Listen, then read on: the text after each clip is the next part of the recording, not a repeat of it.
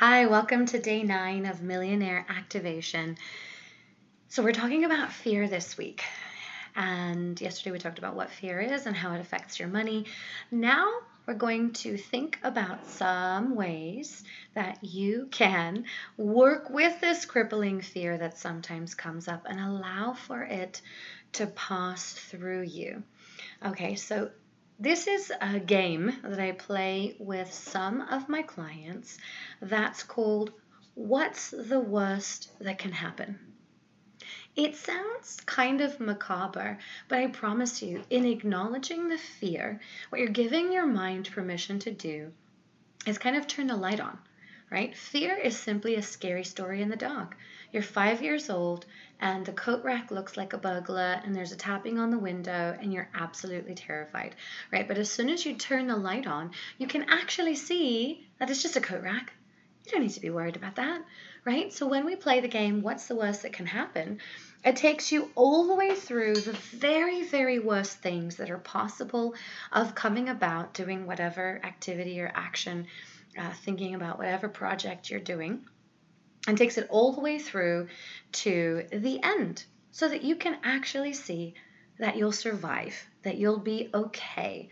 All right, so let's think about what's the worst that can happen. All right, let's say that you're taking on a new job or a new project, or you're starting a new income stream, and the crippling fear comes up. And it hits you and it stops you in your tracks. Then you're going to play this game, what's the worst that can happen, okay? So let's see. You're starting a new income stream. What's the worst that can happen? Worst that can happen is it's a terrible idea and nobody wants it. Okay? So if nobody wants it, then you don't make any money. What's the worst thing that can happen if you don't make any more money? That's it. That's literally the worst thing. Okay. Oh, well, I'll feel like a failure. Okay, what's the worst thing that can happen if you feel like a failure? Well, maybe I'll get depressed. Okay. What's the worst thing that can happen if you get depressed? Well, maybe I'll stay in bed for so long that I'll lose my job. Okay, so what's the worst thing that can happen if you stay in bed so long that you lose your job? Well, you're out of work. You have no more money coming in. Okay, what's the worst thing that can happen if you have no more money coming in? You don't have food to feed yourself or a family if you have one. You don't have money to pay for your rent or your mortgage. You lose your house. And you maybe have to go on food stamps. You have to go to the food bank. Okay, what's the worst thing that can happen if you have to go to the food bank?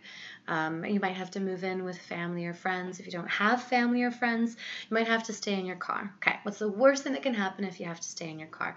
You'll feel like a hopeless loser, and maybe you will start drinking or you'll start taking drugs in order to avoid your emotions. Okay, what's the worst thing that can happen if you start taking drugs, you start drinking like crazy? Well, you'll never get out of there, and maybe you will end up on the streets and you'll die.